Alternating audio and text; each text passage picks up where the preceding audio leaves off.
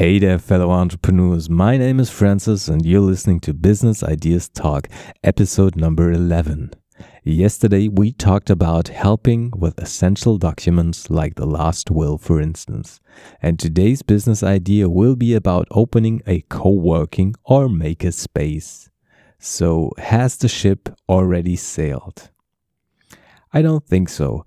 Coworkingmap.org lists 1,883 spaces in 115 countries and 884 cities. So it's not unlikely that your city is missing one. And if it already has a space, let's look at what you could add. So the most co-working spaces I know are set up like this.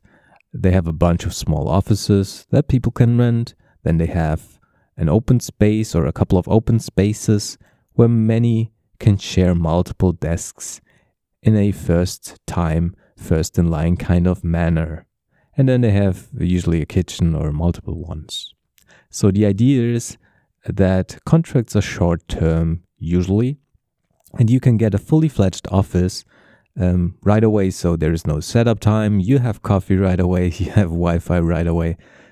And you have some kind of networking that's going on there that always depends highly on the space, but that's also something that's usually sold with the space. So the price for a single person can be anything from like 50 euros, which is rather the exception. It's super cheap. In Berlin, that's the factory, to multiple hundred euros. So there we are at places like WeWork a month.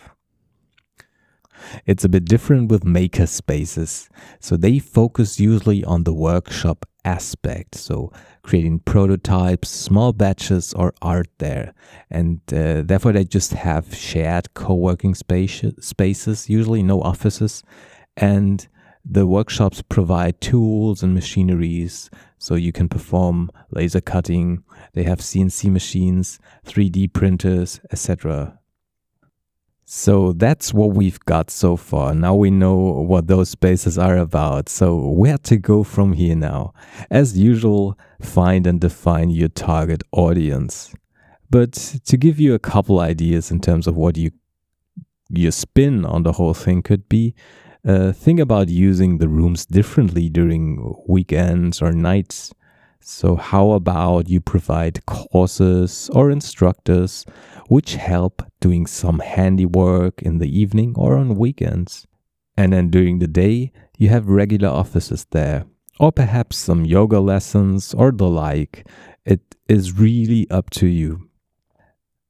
Then you could make them a bit more social in a certain kind of way. So you could provide childcare, you could organize lunches where people can invite relatives to show them the space, to show them where they work, or just to have lunch with them once in a while.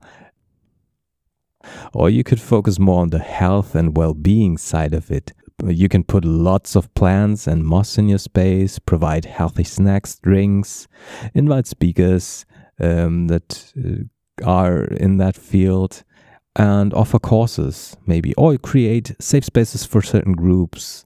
Maybe an LGBTI positive space, a space for women, elder people. But there, it's most important to be authentic and really care for that particular group. Don't make it out of business reasons first. So we didn't really talk business yet, and that is kind of true because I just mentioned a couple of ideas. And that's because it's a bit tricky since you have a community here and you want your community to be great. So this is also a community building business.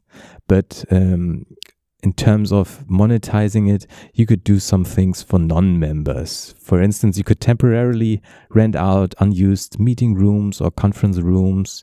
You could do workshops, courses, talks, and ideally they're held by your members and your makers. And you could offer a shop where people can browse and buy the things made in your space if you have makers in your space. Perhaps host fairs, parties. I'm sure you have so many more ideas, so let's keep it like this.